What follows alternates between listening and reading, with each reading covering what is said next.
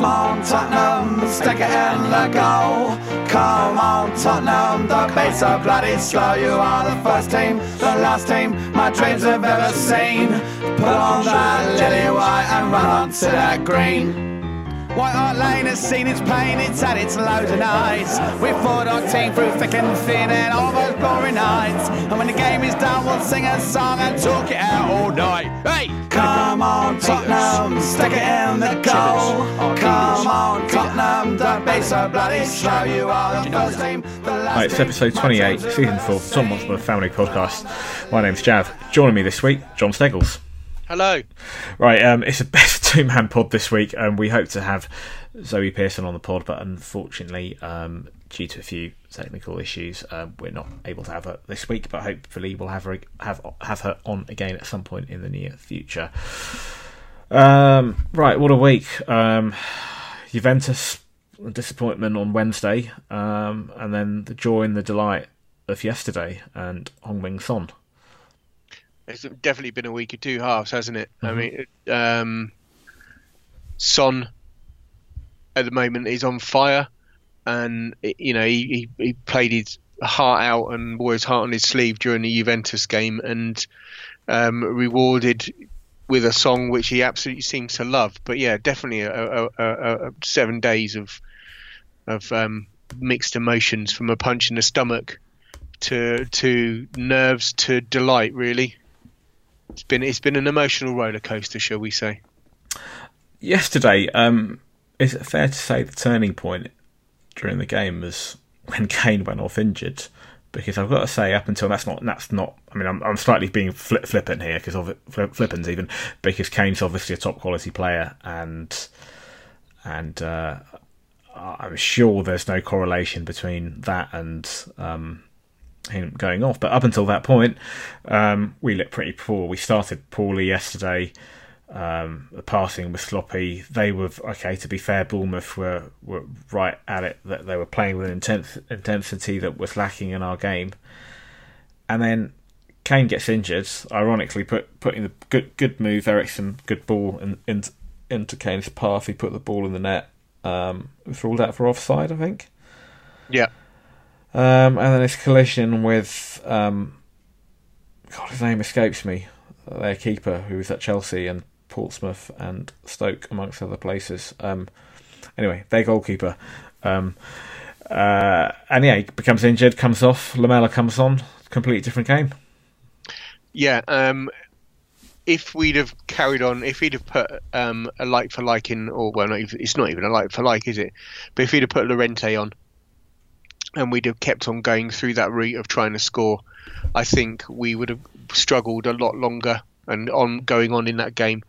I don't know if teams have worked out that if deny the negative space, deny the ball through to Kane, and it snuffs out the channels to him to try and score.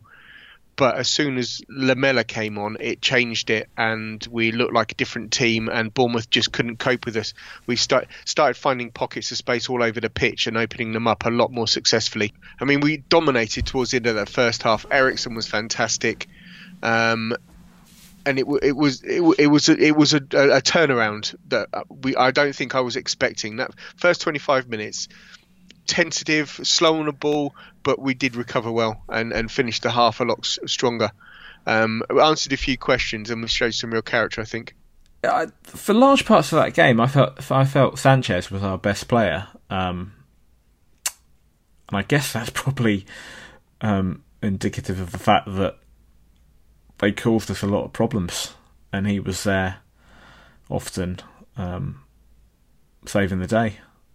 I thought Wanyama was a little bit off the pace. Rose we'll talk about in a bit. He seemed off the pace. Dembele was hot and cold, I thought. I think they were Bournemouth, like we have alluded to, just pressed really well. They were just in our faces and pressed high up, pressed fast, and just denied us space on the ball and time to compose ourselves. It didn't help that Ori and Rose couldn't cross the road. They were, I don't want to say it because Sissoko came on and played well when he came on. The genius double touch to set up the cross for Ori's goal at the end. but I'd say that most of the team were playing with a touch of the Sissoko's. And that's disingenuous to him, because I honestly think he did really well. He really did well. He came on and he put through Son, who almost had a hat trick. But did you see that he hit it with his left foot to his right foot and then played the ball in? He miskicked it. He hit it with the wrong foot to begin with. It's an absolute genius touch.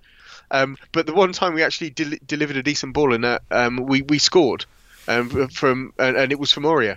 It's shocking, but a goal and assist and a foul throw from the man. He's not going to disappoint in the entertainment stakes, is he? No, he really isn't.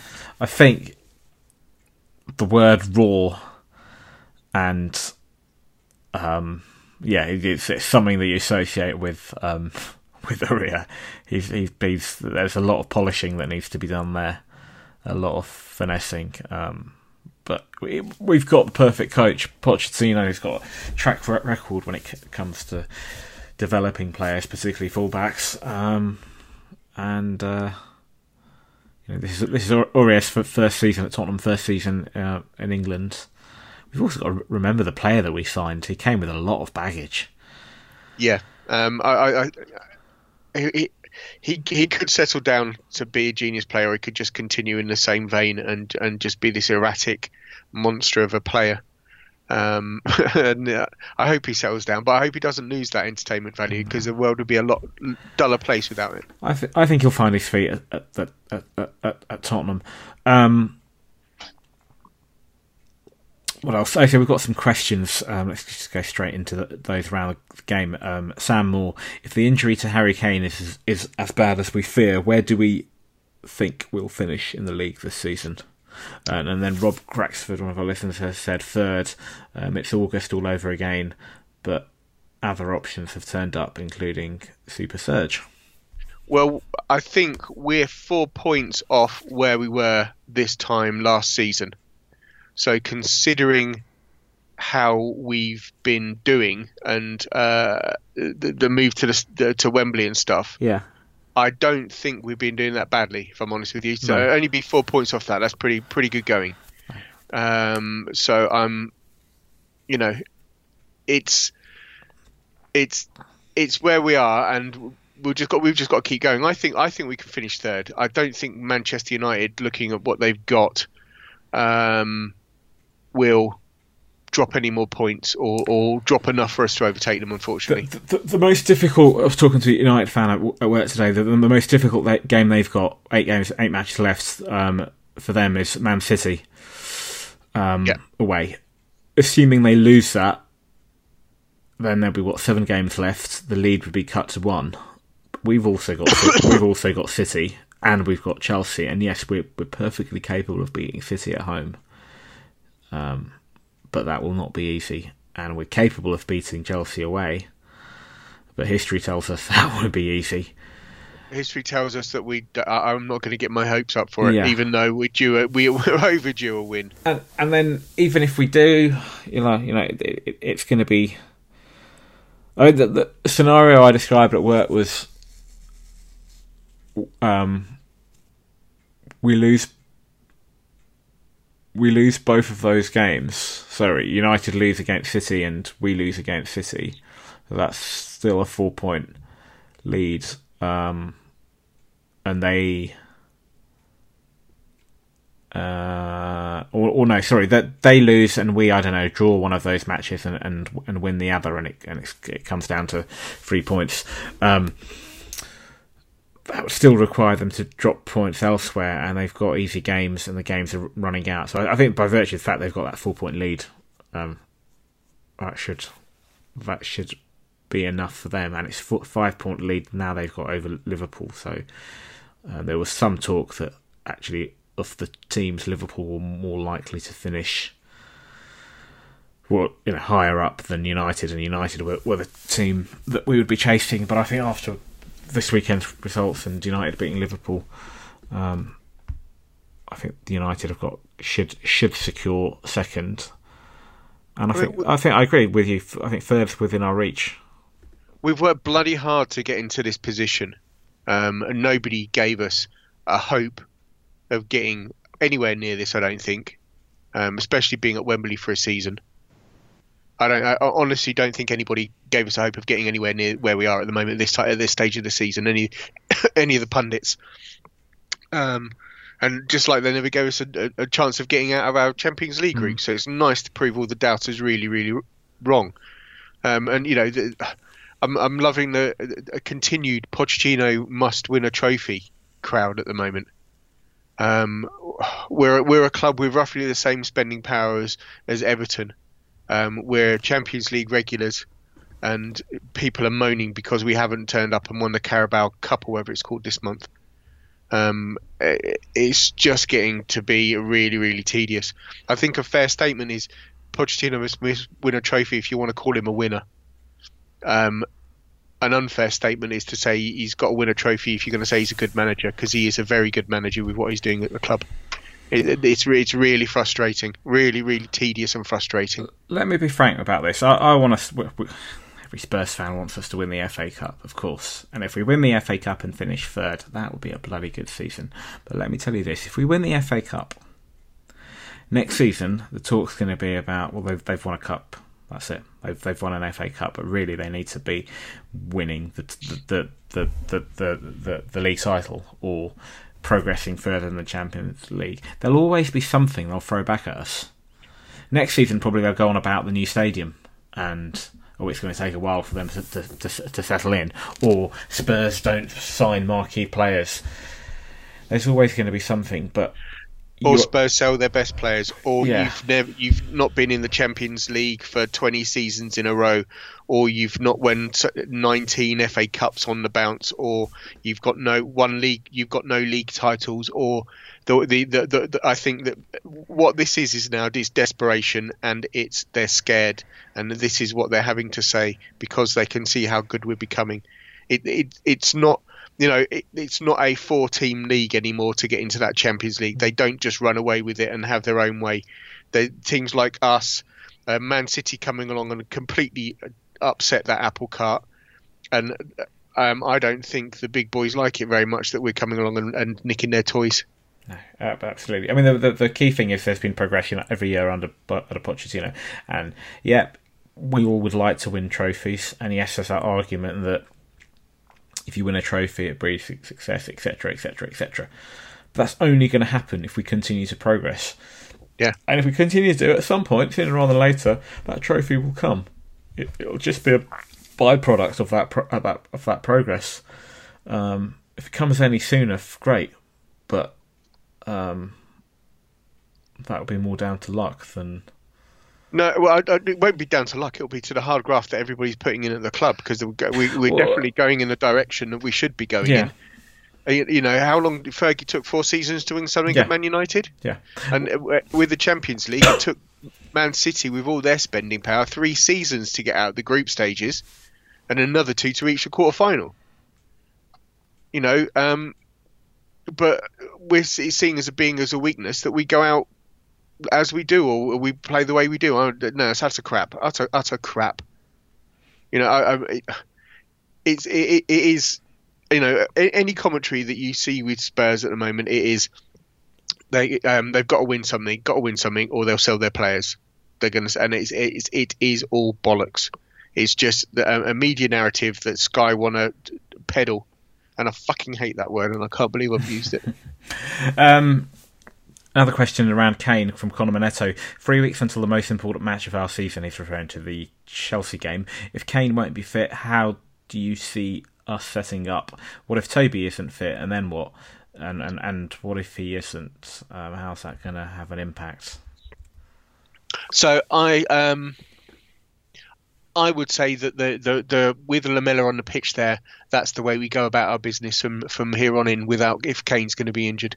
And when he's not playing, I don't think Bournemouth knew how to cope with us when we didn't go with a man up front, with that single target man. So I'd go with where we finished the game, really, not the game, but with Lamela on. If Toby's fit, it depends how quickly he can get up to match speed, and with a lack of cup games or cup games against weaker oppositions, that might be difficult for him. So one option, if Toby is somewhere near to fitness, and it's 3 weeks away, he might feature, for example, against Swansea, and then there's obviously an international break. If he's somewhere close to fitness, would you switch to a back three? Because it gives him some protection if he's got Vertonghen and Sanchez alongside him, insofar as if he's just come back from an injury. It also allows us to change formation, match them up. They tend to play with a back three, and also it goes back to a formation we played earlier in the season. And I don't think we've lost any games when we've had Toby, Sanchez, and Vertonghen in the same team. No, I mean defensively, it's probably our strongest defence. And if Dyer's just I thought Dyer looked like he'd pulled his groin midweek, and that's why he missed out of the weekend. But it was an elbow issue. So I mean, Dyer can sit there. Wanyama, again, it's lack of game time. He just needs to get up to speed and eat some more spaghetti so he can get back on his game. But yeah, The odd thing is we didn't. I would have, instead of Sissoko towards the end there, I'd have maybe gone with Mora and just put him on and let him run at people, because I think he might have been a bit more frightening. Well, it's funny during the match. I think we'd made 2 substitutions by that point, and we all expected Mora to come on. And I turned to a friend of ours, Joss Headington, and said, "Hello, Joss. Look who's coming on. It's your favourite player." And it wouldn't be a Spurs game without Sissoko featuring somewhere along the line. And to be fair, he came on and he laid on a good pass put through Son, who could have got a hat-trick near the end of the game. Yeah, Sissoko did well. He just came on and ran at people and beasted it. I mean, I think the 4-1 wasn't really a fair reflection about how Bournemouth went about the first half and how well they played. I mean, we could have been 2-3 down in that first half, and if questions answered, dug deep to get that result. Dug deep. Coming back from Bournemouth, driving back, I was listening to Radio 5 Live, and there was a Bournemouth fan who was quite pissed off, and he just said, that scoreline flattered Spurs, and they didn't deserve to win by that margin. And whilst you could argue that, and I think whilst Bournemouth certainly gave us a game for large parts, up until even the point it was 1-1. The thing with us is, once you give us a chance, once we get our noses in front, we can kill teams off in the matter of minutes, and we did that yesterday. Lamela's impact from the bench, he was superb. As you said, I didn't really know what to do with him. I thought he changed the game. Son, fantastic finish. He's in obviously a rich vein of form at the moment, and it was lovely to see at the end when he celebrated. When he came over, he celebrated, and the Spurs fans were all singing, "Nice one, Sonny! Nice one, Son! Nice one, Sonny! Let's give us another one." The old Cyril Knowles chant, and he seemed to really appreciate that. And you could see his face was an absolute picture. With what he brings to the team, I think that song meant so much to him, and to hear it. And I think that cemented the club in his heart forever, I think. Absolutely. I want to give a shout out to the RAF Spurs, who tweeted yesterday, and it's my favourite tweet after the match was, "Son gives perfect present on Mother's Day." I think that's brilliant. Absolutely brilliant. So well done, RAF Spurs. I said I'd big you up. And they listen, so they always give us a retweet, so good on you. I think, Dele got on the score sheet as well, and I think the combination of Dele and Son and Lamela at that point, and obviously Ericsson in the background, weaving his magic. Absolutely brilliant, yeah. Put in the strings yesterday. He was superb. He really was. I think maybe Son's got a future in porn as a fluffer, because he does like a mishit ball in the goal. But I'll take him off the shins like Ali's. I'll take them, however they go in the back of the net. And I think Ali's finish was probably a lot more difficult than I'll give it credit for, considering it came off his shins. Because in those type of situations, you just need to get your body in the way of the ball to get it in the back of the net. And that's one of the things Lamela needed to do with that ball when Kane hit it off the post against Juve, is just get his body on it and get it in the back of the net. If Son's got a future as a fluffer, where do we see Dele in that particular scenario? Well, we've already seen the videos. Don't answer. Well, if Son's fluffing Dele, I don't know. Yeah. Can I just say that Eden Hazard this season has got 11 goals and 3 assists, and Son's got 12 goals and 4 assists. That's amazing. And I think he's featured in more games, than any other Spurs player. Really? I believe so. I saw that somewhere, but I've got a feeling actually Sissoko might hold that record. Yeah, I think Sissoko might be taking that. I'm sure I saw that anyway. But yeah, I think that the key thing, obviously, Kane's injury is going to be a blow, and we'll have to see if he's back for Chelsea. I really do hope he is back for that game. But against Swansea, I suspect, although we've got the option of Llorente, I suspect Son will start. And there'll be the supporting act of Eriksen, Lamela, and Dele. And we saw that last season when Kane was injured. It's not anything new to us. We coped then, both two separate spells, and Son came good then. He's firing. This season he's arguably better than last. And then you've got players like Dele, who I'm sure, and Lamela, who will step up, as we saw that yesterday.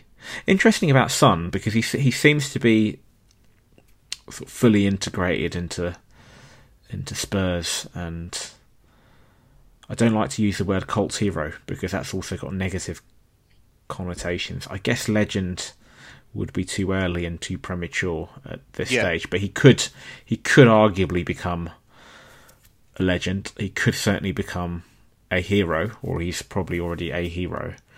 But he's become a fan's favourite, and he, definitely. But there's a long way to go with him yet.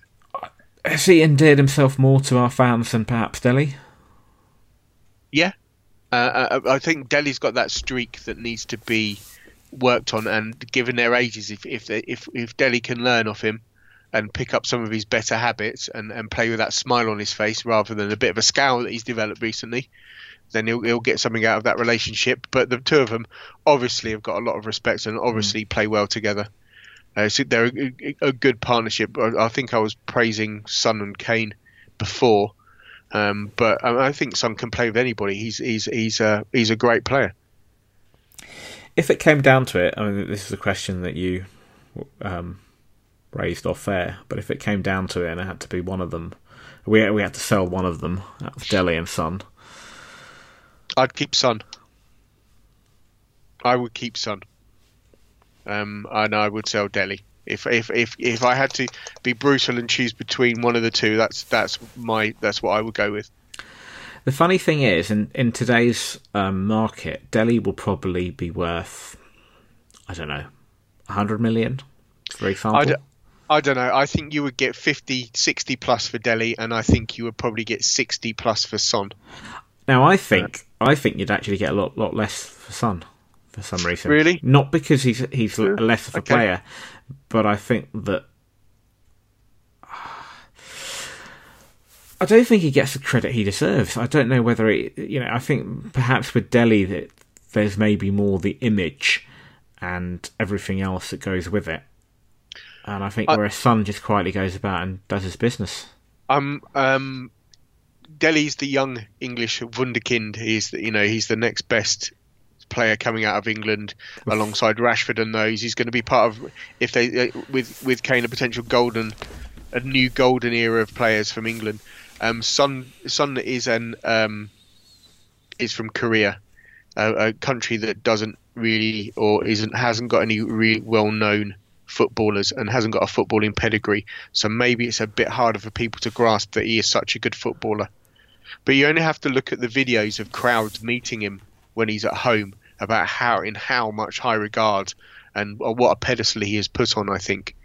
He is a superstar over there. And I tell you what, the merchandising value to Daniel Levy for Son's shirts, I would love to know how many Son shirts we shift in Korea. I really would. And then there's the old joke of he's the second most dangerous Korean in the world at the moment, which is getting bandied about on Twitter at the moment. I hesitated to say it because I've seen it in so many places, but I suppose it bears repeating. Just on fullbacks, a couple of questions around those. So actually, Darren Pamanta's question, I think we sort of already touched upon. A goal, an assist, and no foul throws. An okay. So that throw that the referee blew up for a foul throw, it wasn't a foul throw at all. He had both feet planted on the ground and he threw it properly. There was nothing wrong with that. I ran that back and I watched it again. There's nothing wrong with that throw at all. It pissed me off because it's no, there wasn't anything wrong with that foul throw whatsoever. I didn't think. An okay performance from Uriah, but still shows signs of lack of quality and concentration. Thoughts? I think we touched upon that. He's raw. There's a player in there somewhere. I think there is a player in there, but he needs to. His crossing was wayward. That's the politest I can be saying that. But then Rose was as well, and I don't think Rose had the best game. And he's still working his way back to some form and to some fitness.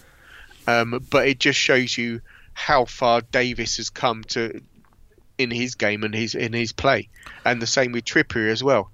Well, so on Rose, there's a question from Ed Brad. He says, "Time to cash in on the injury-prone Rose whilst we still get a decent fee." Okay, so for the first half, I was with Bournemouth with the Vitality Stadium. The away fans were on the side of the pitch, and for the first half, I was the opposite side to Rose. So I didn't have the best view, and I was sort of fairly low down. But from what I could see, he didn't look great. Particularly if you compare the Rose pre-injury. Second half, I had a perfect view of Rose. He was on attacking on the left-hand side to where we were, and very close up. And he looked poor. He cut his hair, by the way. We talked about that last week. That was sort of reassuring, but he looked leaner. If you remember when he first came back from his injury, he looked a bit porky. He looked lean, but there was something lacking. There wasn't that pace. There wasn't that dynamism. There wasn't that going for the second ball. He'd venture forward, but it was like he was playing within himself. He was timid. He'd pass the ball forward to, say, I don't know, Son or Lamella, and instead of then making a run on the outside and supporting Son or Lamella, for example, if they were tucking in and providing that outlet, he was just staying back. Right. And he just looked poor. He really did look poor. His passing wasn't great. I wasn't surprised with the substituting. When we saw Trippier warming up, the initial thought was, that must be Uriah. And then I thought, no, it's going to be Rose. He's going to put Trippier on the right and put Uriah on the left, maybe to use Uriah's pace to nullify their attack on that side. And I wasn't impressed with Rose. And I know some of our fans give Ben Davies a lot of stick, unfortunately. But they really should open up their eyes, because Ben Davies has been playing out of his skin, and for me, he starts at the moment. Rose is not the Danny Rose pre-injury. I mean, you've got to call people if they're having bad games or they're not in form. You've got to call it, and if they're having great games, you've got to call it. And you're right, Danny Rose at the moment isn't performing well, and maybe it will take a few more games for him to get back to form and play well. But at the moment, I'd have Davis in there. Yeah. And given we've got 8 games, is it 8 or 9 till the end of the season now? Yep. I'd have Davis in every week. These are professional footballers. They can take that. I don't see why we have to rotate so much with the fullbacks. I'd stick them all in and just go flat out. Well, having gone out of Europe, there aren't going to be any more midweek games from now to the end of the season. The only midweek game that we'll get will be the rescheduled Newcastle match, and possibly rescheduled a replay. Yeah. Do we get a replay? Or is it just pens? No. It's just going to be no more pens. It's just going to be extra time against Swansea and then penalties. Same with the semi. Same with the final. So there will not be any more midweek games other than the Newcastle rearranged game, and possibly if we get to the semi-final, the Brighton game will be moved. So that's it.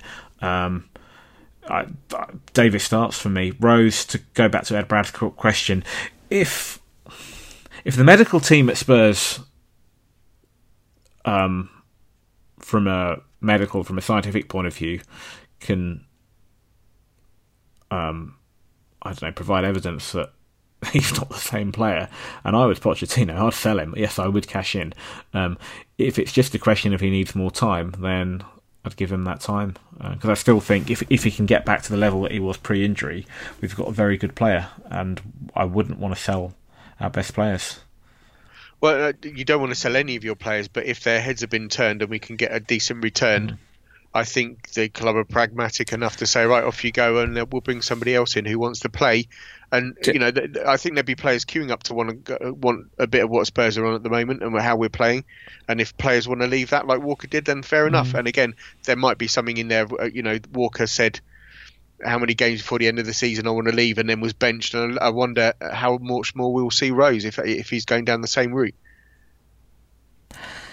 Yeah, I'd like to think that what Rose said last year was slightly blown out of proportion. Proportion was slightly naive, the Sun interview, yeah, and it's not as bad as Walker, who explicitly said he wanted to leave. Because I don't think Rose at any point has explicitly said I want to go, or handed in which is effectively what Walker did. So I hope it's just a question of he's just being maybe partly punished for that, and it'll take a bit of time before he gets back into Maurizio's good books, and also partly obviously it's going to take time for him to get back to that level of fitness, and he's got to learn to play second fiddle to Ben. I do genuinely hope that he's back to his best, and he's there in the summer, and he wants to be there, and Pochettino wants him to be there, and Davis is there, and we can also get that lad from Fulham as well.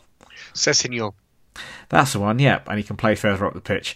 Ryan, just call him Ryan. The lad Ryan. A final thing on Bournemouth before we talk about Juve.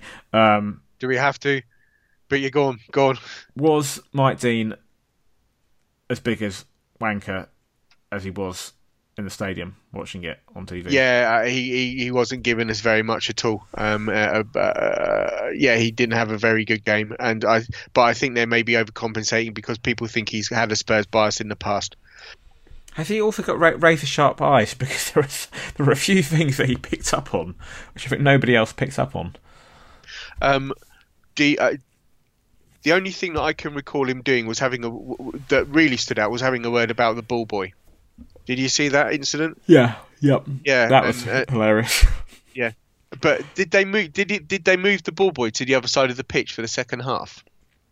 I don't know, but when that incident happened, the Spurs fans started singing at the ball boy, Arsene Wenger, he's coming for you.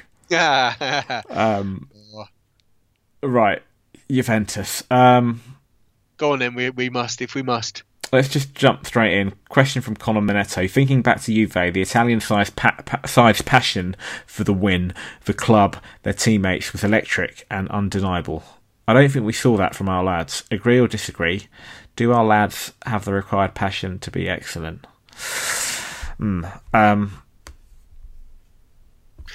Yes, I think we do. I think they do. Yeah. If it's a question of passion. Do our lads have the required passion to be excellent? Yes, they do. They are excellent. They play superb. So where did it all go wrong then? I think we just got outthought by a wily European campaigner. Sometimes you just lose games because the other team just gets it right and they play better than you. They had half an hour, 25 minutes over the two legs and scored 4 goals. This is Juventus. They are not a shit team. This wasn't like they're going up again. how well they've done. How many, that was the first time they've been behind in a game since November of last year. We're the first team to score against them this year. They're not a crap team. They're not AC fucking Milan, who are doing absolute fucking pony and getting turned over by the scum. They're not a pony team. Basically, I think they changed the tactics, and we didn't. The players on the the players on the pitch didn't adjust themselves quick enough, and they, as soon as that second one went in, that was it. They were just going to sit back. I don't think there's any shame in going out in the way we did. Yes, it fucking hurt. It hurt me like I was punched in the stomach, if I'm honest with you, and it still smarts thinking about it. But I don't think there's any shame in the way that we went out in that. It was just it was a couple of knockout punches. Yeah, a lot of post-match and even pre-match. I remember speaking to quite a few people feeling very nervous about the game. I didn't feel any nerves whatsoever. I was looking forward to it because it's Juventus, it's a Champions League night, and because I knew that if we did lose, there'd be no shame in losing to a team like Juventus. And frankly, I'd be more edgy and nervous going into, I don't know, an FA Cup semi-final against Chelsea or a league match, or even just a North London derby with nothing riding on it. That makes me more physically sick. Post game again, a lot of friends of mine were quite upset post match, and it took a few days to recover. As disappointed as I was, I just look at the bigger picture, and I look at the fact that start of the season, in fact when the draw of the Champions League was made, if somebody had said to me, you're going to top a group with Madrid and Dortmund, and you're going to be in the knockout stage, which we weren't there last season, you're going to go toe to toe with Juventus, but they're going to beat you. I would take that. Learning. I would take that. It's learning, and we'll learn from that experience, and we'll come out tougher. I mean, Son had a couple of chances in the second half. Kane's header that hit the post an inch the other way, and that's in. Well, and like I say, Lamela just launches his body at it and gets it in the back of the net. The countless blocks by the defence, Chiellini's clearances in front of Kane. It's not like we didn't create chances. It's just that they threw the kitchen sink at everything to stop us scoring. And the two quick jabs, and we were done, unfortunately. We had about four or five. I think I counted 4 or 5 chances in the first half, including Son's goal. And I think really we should have gone in the first half at least 2-0 up. I know that every team, when they have a handful of chances, will say, "Oh, we should be at least 3 or 4-0 or whatnot." But reality, if you say on average, that's if you're going to have that many chances and some are not going to go in and some are, then I think 2-0 would have been a good lead to take in the first half. And we didn't really, once going 1-0 up, we didn't capitalise on that. And once they got their noses in front, or once they got pulled one back, and then they got their noses in front, as you say, that they did what Italian teams do very well, and that's to defend and hold on to a lead. And I think second half, the only chance I remember we had was Kane's clear-cut chance, was Kane's header right at the end, which hit the post, and another day it might have gone in, or Lamela might have got there a bit quicker on the rebound, but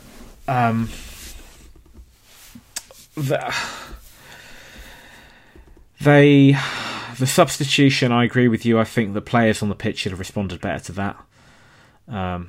I think Trippier, if you look on the second goal, I think, maybe I'm being a bit harsh, but I think Sanchez went too tight on his man. The guy, whoever it was, who put Dybala through. And then when Dybala went through, it was Trippier and Dyer running back, I think. Yeah. I would have preferred it if it had been Sanchez with his pace running back, but that's fine the way it was. And then Trippier tried to play an offside. If you look back on the... was that when Davis was playing them all on? Yeah. Yeah. I mean, the critics are going to... people are going to criticise and be critical, and let them. We took on 3 teams that have been strong in the competition and the best in Europe in recent years, and we competed with them. it's not. It's not shameful. Our record: played 8, won 5, drawn 2, lost 1 in the Champions League this season. Goals for 18, goals against 8. That's fucking magnificent. I tell you what hurts more. For talking about Champions League games, it hurts me going last season. First game at Wembley to Monaco, we were woeful.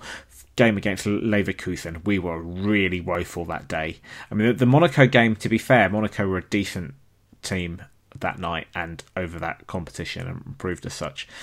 Leverkusen that night, we were poor. When you come away from Wembley, just poor. Players were just poor. That was one of the worst performances I've seen from Spurs in a long time. Ghent away, watching that on TV, on ITV4 or whatever obscure channel it is that shows Europa football on a Thursday night. I don't know these days. Ask Arsenal fans; they're probably more aware of that sort of thing. That was poor as well. Whereas last Wednesday we there's no shame in the way we played. We played particularly well. Yeah, there are lessons to be learnt. One question I had for you, John, is if you go back to our Champions League campaign under Harry. Now, he's not a tactical genius, right? And if you're going to put him up against Pochettino and tell me which one's tactically better, Pochettino comes out top always. You associate with Redknapp that sort of Kevin Keegan fire and gusto and all of those things and motivating players. And Redknapp's teams were cavalier, so you can't say that defending was something that was necessary in their DNA.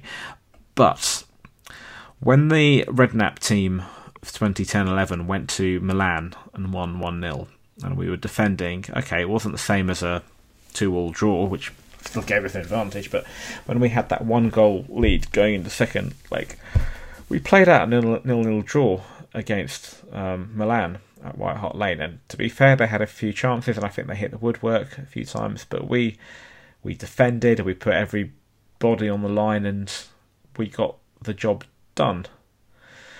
Now, I know it goes against the grain for Pochettino to do that, and for the way we play. We don't play in that manner, and I'm not suggesting we should, but Redknapp's team did then, and they were an attacking side, albeit in a different way they were set up, maybe a bit more cavalier, playing 4-4-2 and wingers, maybe a bit more predictable. Perhaps should we have been a bit more tactically savvy against Juve?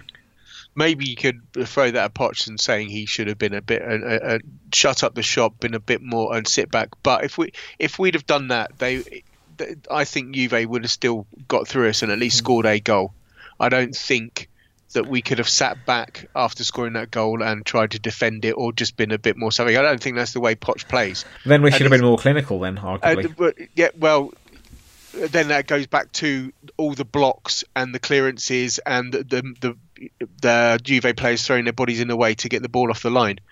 To quote Bill Nick, it's better, aim high and go out with an echo of glory rather than just sit back and be dull. Would you rather have Man United's football or our football? You've got Mourinho who just does that. He goes out for the 0-0. If we score a goal, it's a bonus. Or do you want to just go out and play proper football and in a manner that's befitting of a club like us? I think that, I can understand what you're saying, and, but a 2-2 and then to lose 2-1 at home, or then there's a 0-1 and a 0-0. It's the entertainment factor, isn't it? Would you want to be entertained or not? And I'm just actually looking at the results from that. Basong, Pavlyuchenko, Van der Vaart, Bale scored 1 goal in that Champions League campaign. 1 goal, which actually is a surprise to me, if I'm honest with you. Who, Bale? Yeah.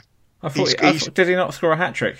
Oh, no, sorry. Yes, he got the hat-trick against Internacional, and 4 goals and 1 against Twente. Yeah. That's it.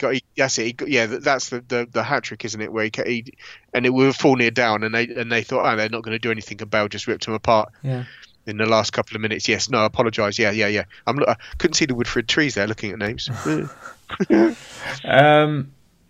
But yeah, I'd say play football befitting the club and go out in a blaze of glory rather than just sit back and then be disappointed if it happens. Look, all in all, I compare and contrast this season to last season, and you mentioned, okay, we were in the league with 4 points better off last season than this, and there isn't much there that could eat, depending on the games we have left and how well we do them, that could suddenly become 1 point.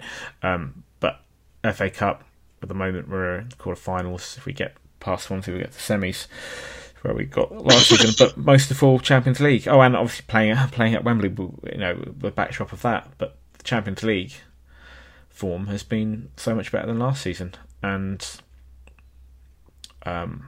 as much as I would have liked to have won that competition, realistically, we weren't going to win that competition. No, I mean, it's always nice to dream, and it's always the hope that kills you. I wanted us to get as far as possible, and maybe at this juncture, that's the furthest we're going to go. But at least over the course of that competition, we gave a good account of ourselves this season. We didn't embarrass ourselves. We went toe to toe. Yeah, maybe there's some lessons learnt that need to be learnt. But it's so much better than last season. But you know, people can think, "Oh, Tottenham went out to Juventus again," blah blah blah. But I mean, that's the thing. You know, with Dortmund and Real Madrid in a group, nobody gave us a chance of getting out of that group, and we did, and we shut people up. And it's all Spurs who went out against Juventus, you know, and there's always a snigger where you're not going to do it this time again, are you? And fuck them. We said, I think we said at the top of the show, we're improving and we're shutting the doubters up. We needed to put it behind us, and we did, and we got back to winning ways. And that was a tough test at the weekend for us, a tough test. And I think we passed with flying colours. And I think the other thing that we forget is the last European game at White Hart Lane was Dortmund 2 years ago. Come next season, there'll be a new stadium, and we'll get to play Champions League game. Everybody goes on about this season and the season away, but when it comes to European competition, we've had 2 seasons away from our home. And next season, imagine the glory nights potentially that could unfold at White Hart Lane under the floodlights of the new stadium. Well, if the season ticket prices and stuff and renewals have just been released, and have you seen the video today of Hugo and Kane walking out onto to where the pitch was, and they're both saying how good it's looking? That stadium, I think, really is going to be something special, really something special. And to see football under the floodlights, with a dark sky and the chants reverberating around, it's going to be special. It's going to be very special. And we've got a good base after this season to build upon. Yeah. After the experiences of this season, both good and bad. Let's just very briefly finish off. We've got one question I'm going to address from Ed Brad, but before that, we've got Swansea in the FA Cup on Saturday in the quarter-final. It has to be settled on the day, so if need be, it will go to extra time and penalties. Can we do it? I think we're going to go to extra time and penalties. I think it's going to go all the way. I don't think we're going to do it easily, but I think we'll get past them. But I think it's going to go to extra time and penalties. I think that a lot of people, particularly given Swansea's form for large parts of this season and their performance in the last round in the replay against Sheffield Wednesday, assumed that it would be a walkover for us. Swansea haven't beaten us since being promoted to the top flight in 2011. And generally, we've got a very good record when it comes against Swansea. That being said, the last 2 matches at the Liberty haven't been easy. I mean, we won. I think it was just the day after New Year's Day. This year, 2nd of Jan. We won under difficult conditions. It was wet and rainy that day. And then last season, we won and left it right at the very death of the game, winning 3-1. That was a game when we didn't have Kane. He was injured. We did have Janssen, I think, who came off the bench that day. that was a crazy game. It was right. We scored right in the last couple of minutes, didn't we? Yeah, absolutely. Yeah. I think it will be akin to that game, of course. So we've got the possibility of it going to extra time. I don't think it's going to go to penalties. I bloody well hope it doesn't. But I think it could well. I agree with you. I think it could well possibly go to extra time. I think we'll prevail, but they will give us a tough game, and I think they'll be really up for it. And you can't underestimate as well a good job Carlos Carvalhal has done. But Jordan Ayew, he's suspended for that game, I believe. Yes, he is. Yeah, they're not going to challenge the red card, are they? I think there's a few other players they've got out as well, long-term absentees for that game. I fancy us, to do it, but I think it'll be close. And it might be a late winner or a winner in extra time. Okay, final question. You mentioned the new stadium a bit earlier, John. Question from Ed. Brad, is anyone else dreading the move to the new stadium, looking at how the West Ham move has gone? There were delightful scenes at the London Stadium at the weekend. Yeah, I mean, I'm being flippant because they weren't in some ways. You know, children should never have to be scared at a football ground and whatnot. And to be honest with you, the ones that were probably sitting on the players' bench are the ones that are probably going to remonstrate with the directors. They probably put them there for it's like a creche, put them there for safekeeping while they go and have their bit of aggro. But I mean, even worse than that, did you see the guy at the POK game at the weekend, the chairman who went on the pitch with a gun? No. Yeah, the chairman of a Turkish club went on the pitch after a goal was disallowed in the last minute with a gun to threaten the referee. So however bad it is at West Ham, there's always that. No, I'm not scared of moving to the new stadium. I think it's going to be it's a massive legacy. It's going to be a beautiful place. But with West Ham and those protests, there's a right way and a wrong way to do things, and that club of knuckle-dragging cretins are always going to do it the right way. It's never going to be a nice, peaceful protest, unfortunately. But so their owners, and I know this isn't a West Ham podcast. No, but we can laugh at them. No, their owners must be fleecing that club something fucking rotten. If you've got 50,000 people going in there or 40,000 people going in there at 50 to 70 quid a pop, where is all that money going? Where is that cash going? They are fleecing them rotten. They'll be paying so much in wages, but where the rest of that to the players? Because they're not paying for the security, they're not paying for the stadium, they're not paying for the policing, not paying for fuck all.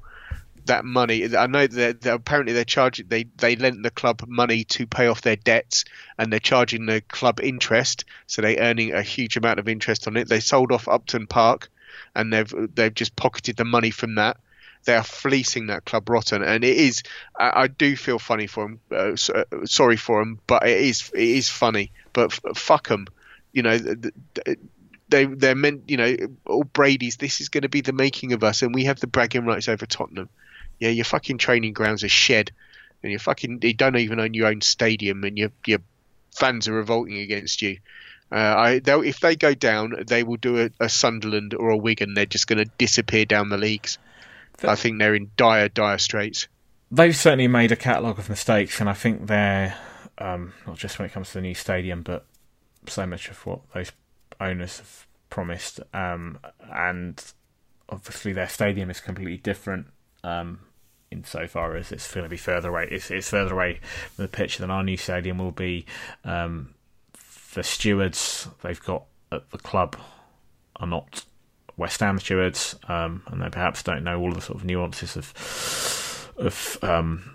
stewarding a football game or of that club.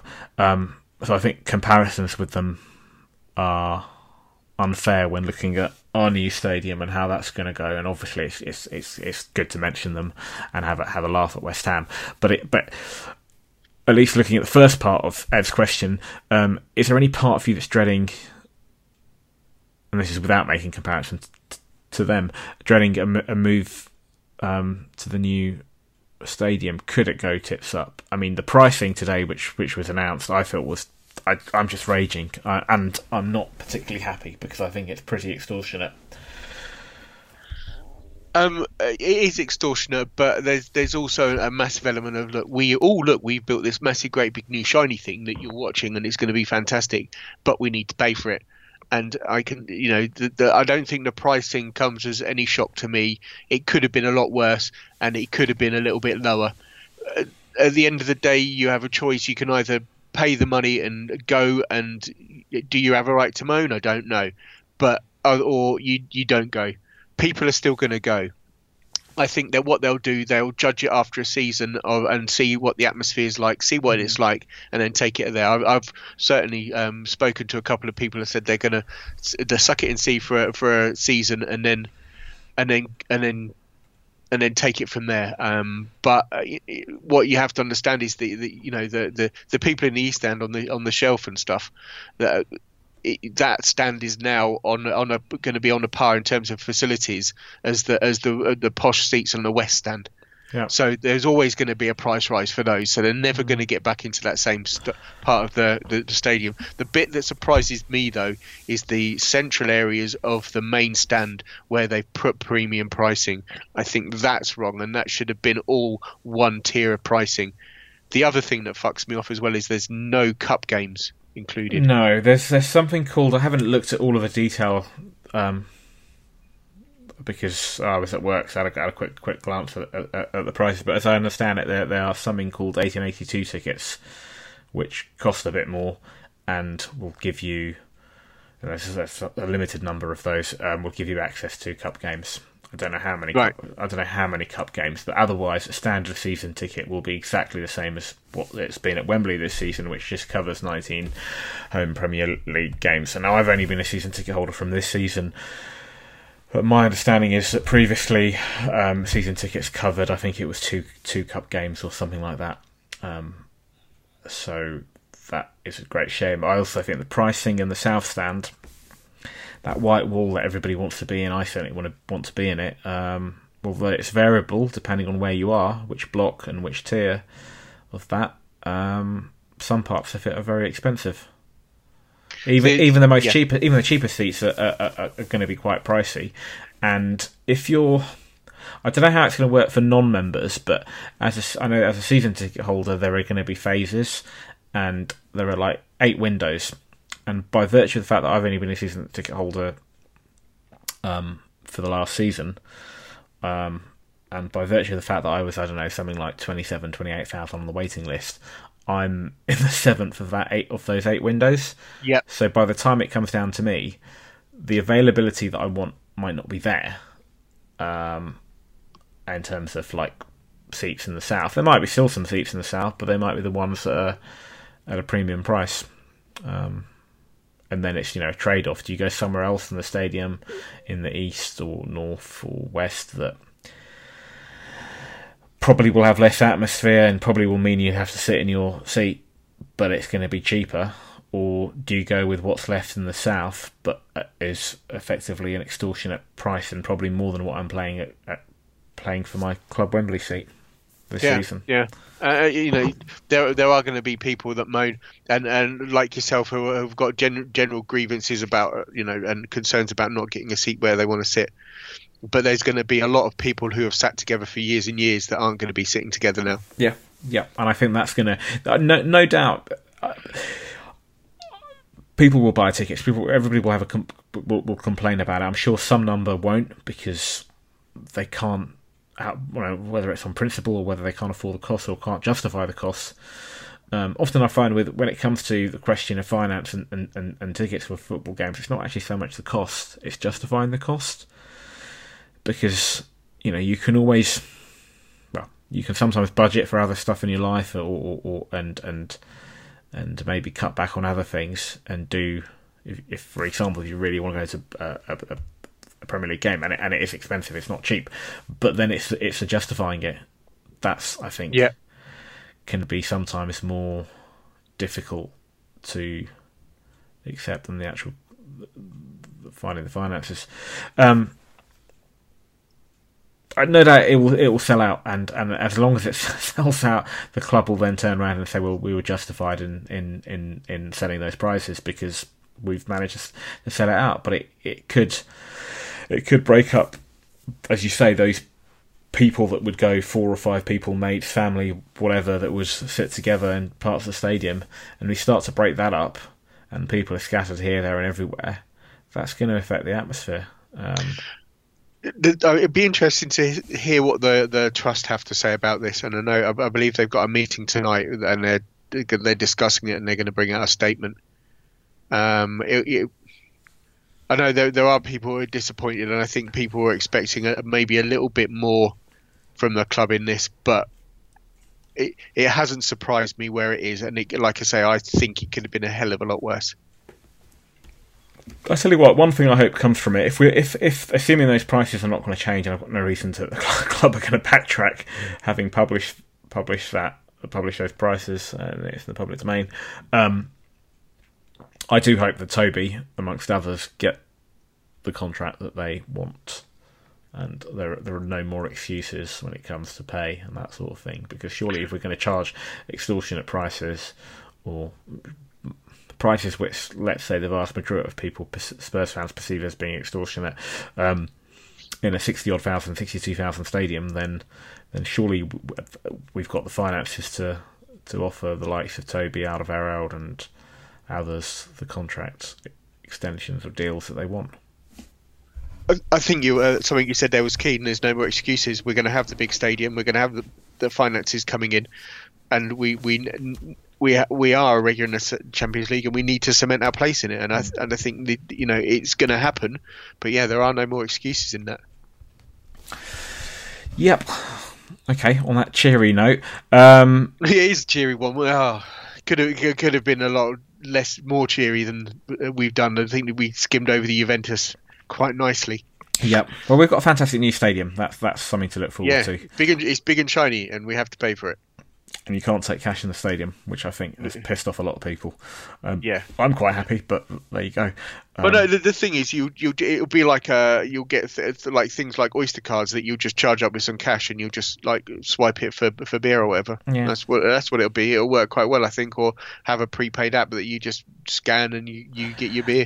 To be honest, I think most people are still going to go, when it comes to sort of drinking, they're going to go to the Bricklayers and the Bell and Hare and all these other fine establishments along the high roads for their pre-match drinks. The club wants them to drink in within the stadium, no doubt. But I think a lot of people will still be drinking outside, so they can spend their cash there.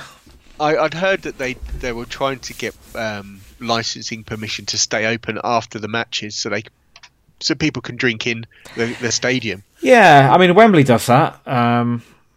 Certainly in Club Wembley, and I've seen that at Twickenham. But it's odd. I think a football stadium after a game is finished becomes a very lonely place very quickly, and everybody's just like, "Get out! Let's get out! Oh my God, go get home! Got to go up the Seven Sisters Road to the Tube. Got to queue up on White Hart Lane. Got to get in the car and drive or whatever, And I think people just want to get out, and I don't know if it would." No, I think it can work. I've seen it at Club Wembley a few times, and the advantage of it is that you avoid the inevitable crowds going to the train station, and it's going to be a lot more people. You have a drink, and then you, in sort of a leisurely fashion, then you get that train. Right, the next podcast will be recorded on Sunday, the day after the Swansea match. Until then, thank you, John. Thank you very much, Jav, and sorry to miss you, Zoe.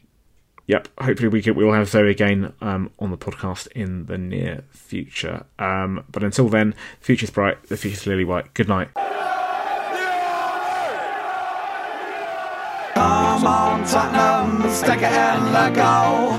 Come on, Tottenham, the pace so bloody slow. You are the first team, the last team my dreams have ever seen.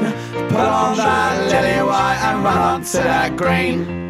White Hart Lane has seen its pain, it's had its lows and highs. We've fought our team through thick and thin and all those glory nights. And when the game is done, we'll sing a song and talk it out all night. Hey! Come on, Tottenham, stick it in the goal. Come on, Tottenham, don't be so bloody slow. You are the first team, the last team my dreams have ever seen.